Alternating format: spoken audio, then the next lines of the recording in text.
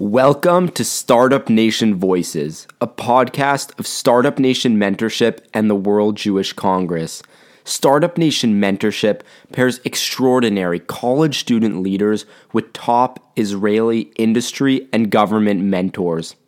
We currently operate on 20 campuses in 6 continents and enable students to develop meaningful, lasting relationships with Israelis who are in the center of the dynamic global economy and hub of innovation. In Voices, we bring on top Israeli and international leaders to share a deeper look into their industry and personal background, exploring the importance of mentorship and partnership with Israel.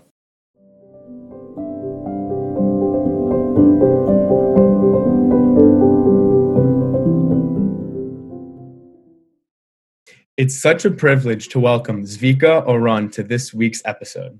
Zvika is a general partner at Viola Ventures, a global multi-stage venture capital firm.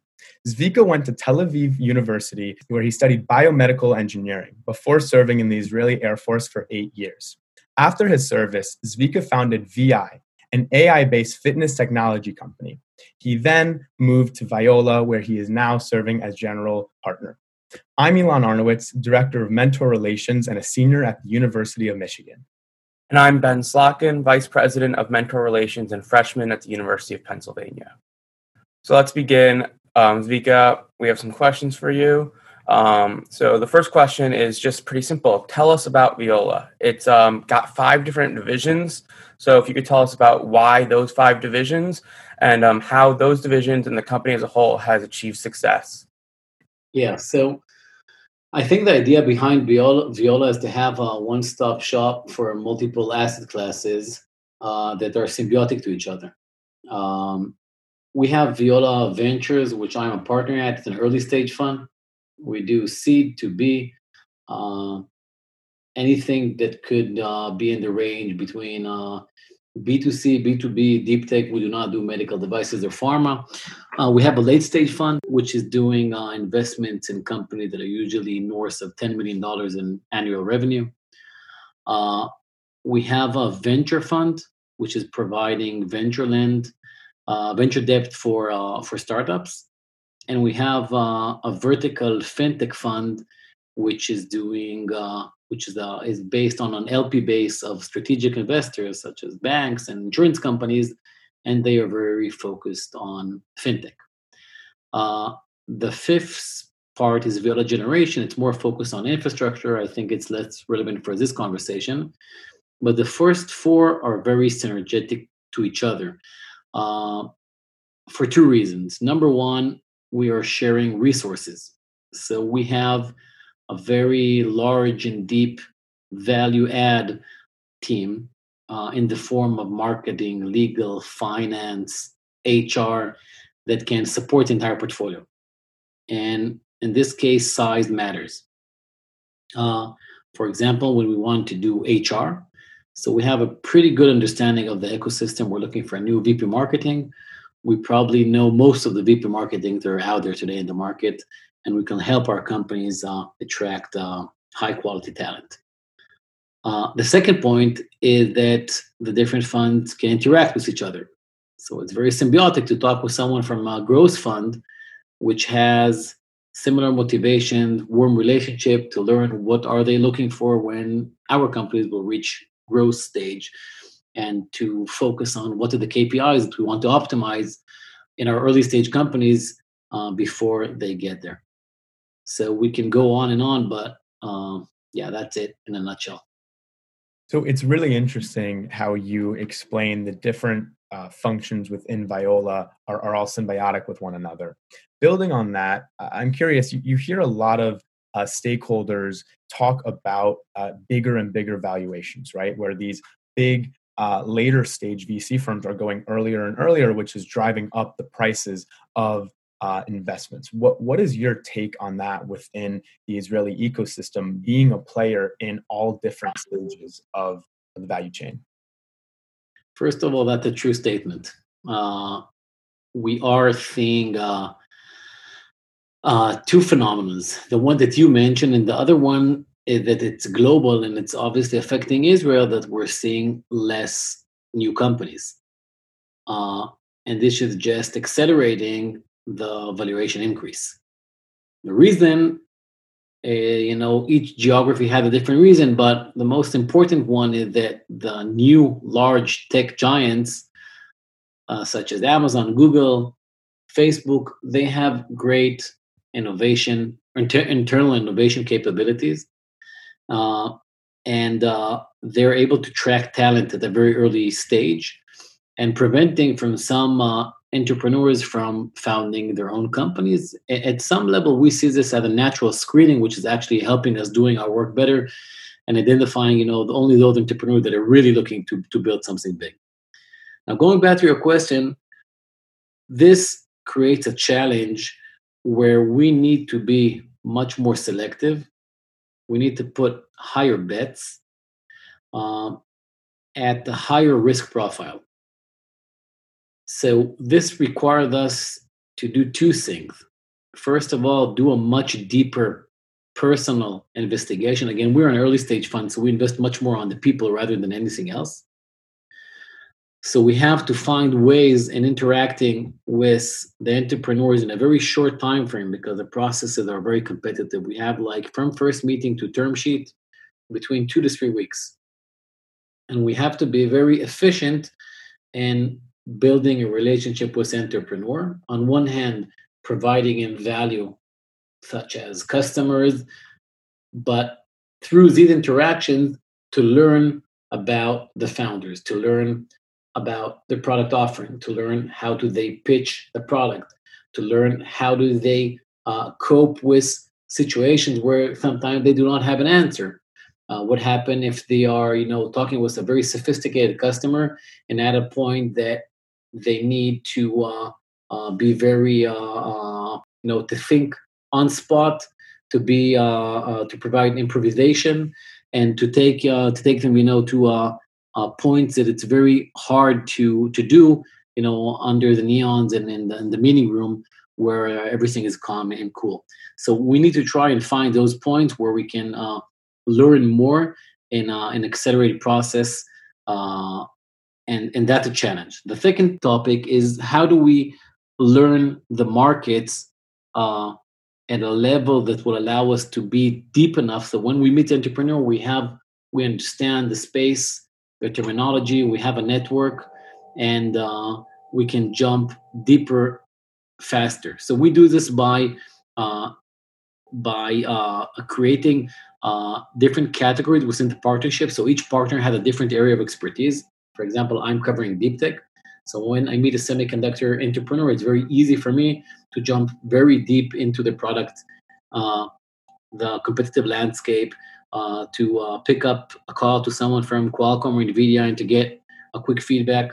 And I think to meet these short processes and to make bigger bets, you need to be very informative and you need to be very deep into those topics. So really to summarize, we are going earlier, but even when you go out to seed rounds, you're going to see rounds that vary between $3 to $6 million.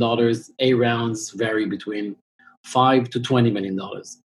So for the same level of risk that we've been, used to 3-4 years ago, we're doing almost 2x amount of money at that point.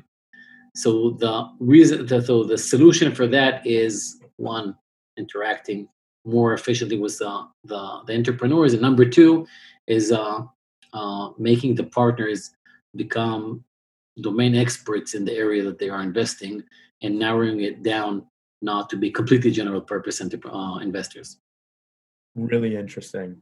Fascinating. So Zvika, you something that stood out to me about what you just said was the incredibly short turnaround between when an investment is made. You mentioned 2 to 3 weeks. Is that new? Has it always been the case that the turnaround is that short, or is the hyper competitive nature that we just discussed, where these bigger firms are moving earlier and earlier, has that forced the turnaround to be quick? And is that good for the industry? Can you really get to know a founder and a vision in 2 to 3 weeks?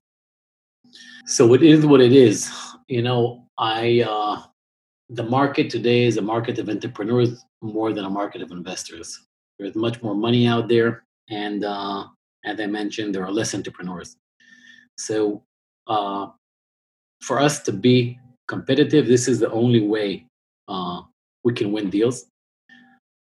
And it's not only time, but it's the relationship that you build with the entrepreneurs. If they see added value in the process, the good entrepreneurs would be okay with pushing it for another week, 2, 3, because they feel that the other side is doing the right job and providing value throughout the process. This value can be in the form of good advice on management building, on introducing potential customers, on introducing potential talent for the executive team. So I think this is the best investors would be the ones that would be those that can be quick but deep and demonstrate value to the entrepreneurs from day one. Great. So, Zvika, I want to sort of move forward with something you had mentioned earlier, which was your technical expertise and sort of how you're focused on deep tech. And, in addition to the fact that there's such a short turnaround now and it's such an uber competitive market for early investing in these startups, how important is it, do you think, that you had this background in AI and biomedical engineering and deep tech already before you went into venture capital from your time as an entrepreneur and that technical skill set? How is that helping you in VC to not only be able to work with these companies once you've already signed the term sheet, but also talk to the entrepreneurs and do the most amount of due diligence you can in such a short time window? So, VC, early stage VC has two important components. One is good access, the other is good selection. And the good selection really means how do you pick the best entrepreneurs. And I think it's important for every investor to have a superpower or a relative advantage that will allow him or her to take the diligence very deep, very quick, and to really create deep conversations that are content-based. And by this deep conversations, you allow the investor to evaluate the entrepreneur at a conversation that it is challenging for him to hold. So it can be either someone that is very deep on the technical side or someone that is very deep on the go-to-market side, or preferably both. But when you're able to hold a very deep conversation with an entrepreneur into his business, understanding his business, his problems, his solution, his technological barriers, then it allows an investor to get a better understanding of the quality of this entrepreneur because of those deep conversations. So I think that knowledge and deep background is it's a must, but can come in different forms. By the way, one of the things that I've had a few conversations with investors, it's usually much harder to invest in areas that you know very well, because sometimes you have to stay romantic and not just identify all the pitfalls or bad experience that you had in specific areas, and you have to be more optimistic, and sometimes not knowing could it be an advantage, but it's probably not a repetitive way to succeed. That was super valuable, Zvika. It's interesting that you mentioned that the two most important aspects of VC are good access and good selection. And the way that a investor can achieve that is through having their superpowers that make them unique.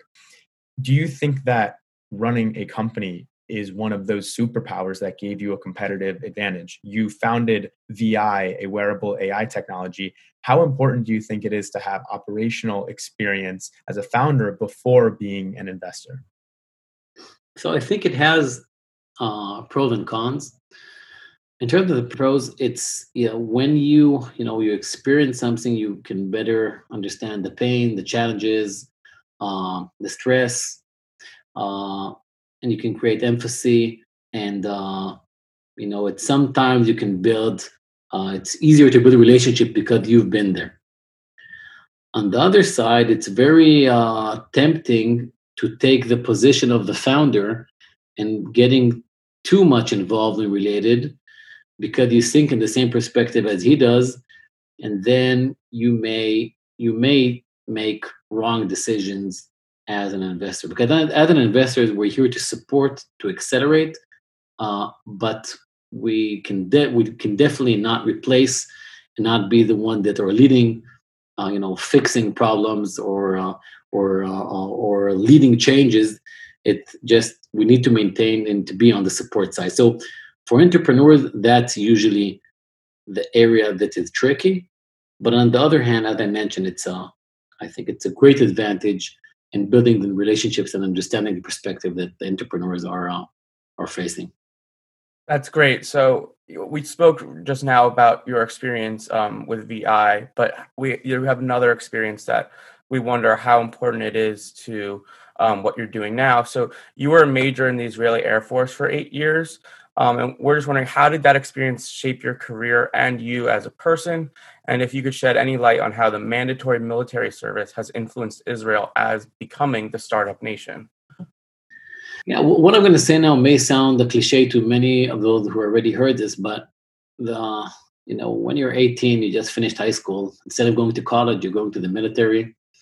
And you have two forms of services, right? One, you can be doing some type of you're out in you're a fighter, a combat, could be a pilot, ground troops, or anything else. And then you take a kid that was in high school. His most important challenge was to succeed in school, and now you put him in life-threatening events, and you very quickly change his perspective and amplitude of emotions. On what's important, what to focus, what is teamwork, how strong mental strengths can be challenged in radical situations. So here you're really building people to take them to the extreme. And when they finish the military, when they're 21, they're much, much stronger people with a complete different level of limitations. So that's on, I think, soldiers that went through combat and fighters, soldiers. On the other hand, you have the guy from A200 that they, first of all, dealt with the most sophisticated, complicated technologies that are out there. And the interesting thing with those guys, they never developed technology for the sake of technology. They are developing a solution and finding the best technology to address that solution. And this is a very important mindset, which I think, led to many super successful entrepreneurs. And you identify a problem, and now you have to find the technology, the solution to address this in a very short time frame.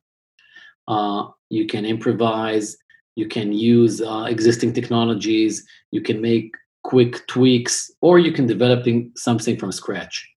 And that's a second cluster of soldiers that, at the age of 20, solved super complicated tasks at a very short time frame under pressure. And those technologies had a significant impact. And they did it in a team with very smart people surrounding them. So these are two types of people coming out of the army, and I think those are two different advantages that they can gain from the military service.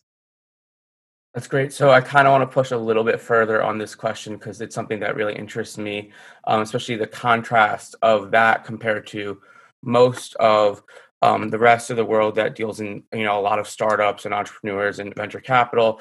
So just for examples purposes, we would use the United States, where after high school you go directly, for most people, into college if they choose to, into higher education. And I guess my question is, do you view the earlier learning in higher education in the United States compared to the earlier experience, even though it's not directly experience in entrepreneurship, but you mentioned how important the experience in leadership and teamwork and in challenging yourself as a person in the Israeli military. Would you view that as a more beneficial experience to becoming a entrepreneur, someone who is going to end up being a business leader or a leader in any field? Yeah, I think that it's a unique experience. These 3 to 4 years will not happen again in your life. You do reserve, but you never, you're 18 only once. And to be exposed to this type of environment at that age is very significant in shaping the personality of people. And I think it is a huge advantage, and it's exactly at the right age of doing it. And now this is a necessity, right? It's not an option. This is just this is what the country needs, and that what happened, and that is the result. So a short answer to your question is yes. I think this is a very important advantage, and not only accelerating matureness within entrepreneurs, but adding very important skills that could be only achieved at that age and in that environment. Amazing. That's super helpful information. I think our listeners will really appreciate that perspective on how Israel is so unique, and that the mandatory military service does have such a strong impact on it as a startup nation. So thank you for that, Zvika. Sure. Zvika, at Viola, you really do see it all, working at so many different stages of the investment. So I'm curious, how do you think the normalization of relations between Israel and the UAE, in addition to other Arab nations, will affect the Israeli investing landscape? So it's still early to tell, but I think that, I've been to Dubai a couple of months ago, and it was amazing to see how fast and easy it was to create a relationship with the Emiratis. There is a lot in the Mediterranean that is in common. So, first of all, I think that the chemistry interaction is very positive and natural. Number two, UAE did an amazing shift in leveraging oil into building significant businesses. Next step is using tech and building real businesses. And this can create two opportunities. One, through the UAE, Israeli startups companies could expand into the JCC region, which is a very interesting region which we did not even consider until now. Number two, this is a bridge to penetrate large markets that we cannot do directly, like Indonesia, Egypt, and some other interesting geographies that require a different types of technologies, right? So the train station of Germany would require, the delta for the train station is different from the delta from the Egyptian train station infrastructure. So these are different types of requirements, different types of markets, and open new opportunities of technologies that can address those types of markets. Great. Amazing. So Zvika, it sounds like what you're saying is the greatest impact that the normalization of ties with the UAE and Israel will have is just an expansion of potential markets and therefore resources in order to tackle problems. It's really creating this diversity of resources in order to be able to better, tackle problems and also reach new types of people, and therefore create new solutions to needs that were not previously known existed. Is that right? Yeah. Very interesting. So Zvika, we appreciate your time with all these serious questions. We want to end on a little bit of a lighter note and make it a little bit more interesting, perhaps, for some of our viewers who didn't catch everything, but we hope they all did. So you've mentioned in the past that you're inspired by Forrest Gump for his ultimate devotion to his loved ones and his duties as well. So our question is, how do you see that in your own life? How do you think about your incredibly successful career as it continues, as well as your devotion to your loved ones? So the amazing thing about Forrest Gump is that he never gave up, right?